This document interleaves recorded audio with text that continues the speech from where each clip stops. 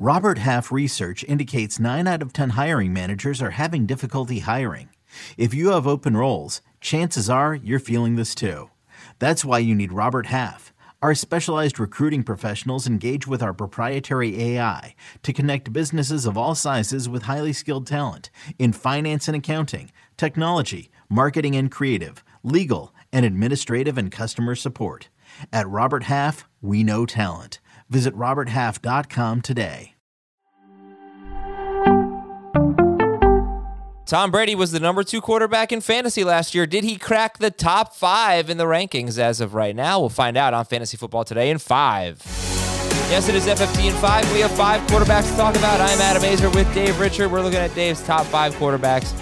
Josh Allen is number 1 across the board. Give me 10 to 20 seconds on what could actually go wrong for Josh Allen if there's any hesitance to put him at number 1.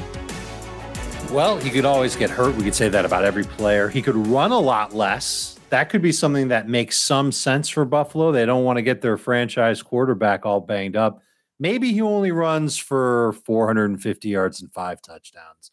And maybe it's just a bad luck year for passing. Gabe Davis doesn't come through, and he doesn't finish as a top 3 fantasy quarterback. All right, let's go to number 2.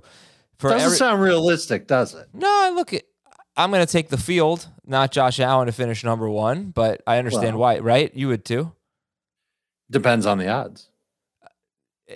Even money, even odds. Josh Allen. No, of course I'm taking the field. Yeah, of course. Right. He's not, Your sports book is weird. He's not a cut above everyone else. He's number 1. It makes sense. He's been number 1 2 years in a row. So, but number 2 is not Patrick Mahomes. For you and for Jamie and for Heath, it's Herbert and then Mahomes. So 1, 2, 3 is Allen, Herbert, Mahomes. Talk about how you made that decision, Herbert over Mahomes. One of these guys lost Tyreek Hill. It's really that simple. And Herbert had the quietest 5,000-yard passing season I've ever experienced in my life. Just no one's talking about it. He does a decent job running the ball, 38 touchdowns last year. I think he could go toe-to-toe with Mahomes this year in terms of yards and touchdowns. So you have Mahomes 3. Was that a difficult call for you to put him even that high? We cannot say, well, here's what Mahomes has done in the past without Tyreek Hill. There hasn't been much of that. Although he was good a few years ago when Tyreek Hill got hurt. But was that tough for you to put him 3?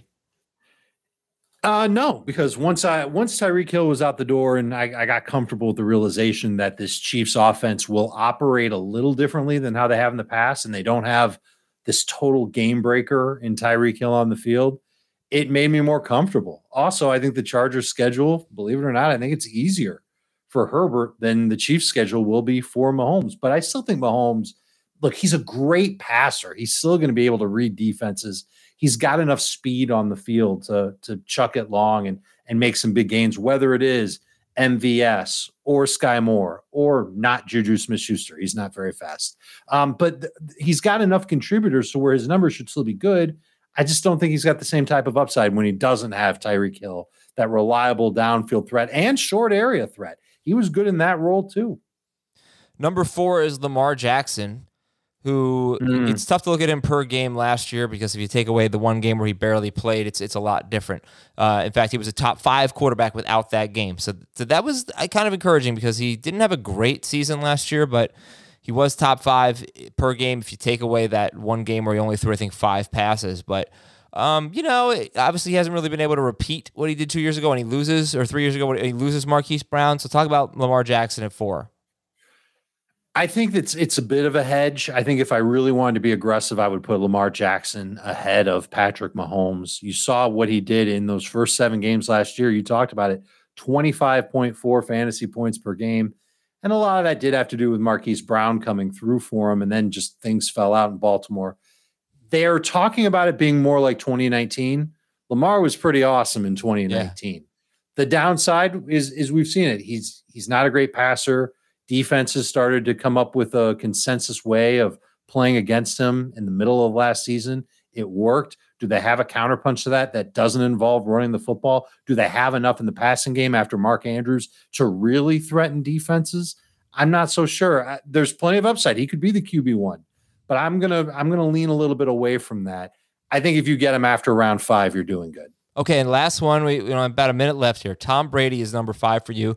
You are the only one who has Tom Brady in his top 5, although Heath has Tom Brady 6th. I will just say, just to be, difficult, Dave. I'm a little worried about him this year, just because there's just Godwin's coming back from the ACL. There's not obviously the same depth at the receiver. No Bruce Arians. Lose 2 starters on the offensive line. Obviously, he doesn't run. I'm not worried about his skill at all. I'm worried about his situation for Brady. The situation gets worse if Gronk doesn't play. I'm ranking Gronk as if he's going to play. I think he's good for Brady. In fact, I think Brady has 40 touchdown upside if he has Evans, Godwin, and Gronk. It sounds like Godwin will be there for the majority of the season. It's starting to get a little harder to buy into Chris Godwin coming all the way back on such a short timetable from the ACL injury. So I get where you're coming from.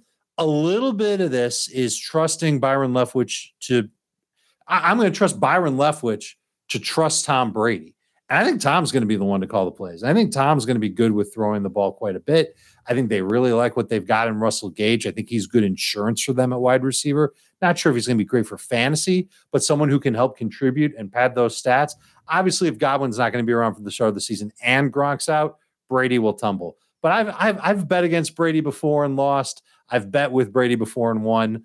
I feel like just the safe thing to do is just wait for Brady to fall into your lap in round 7, and you take him to be your number 1 quarterback.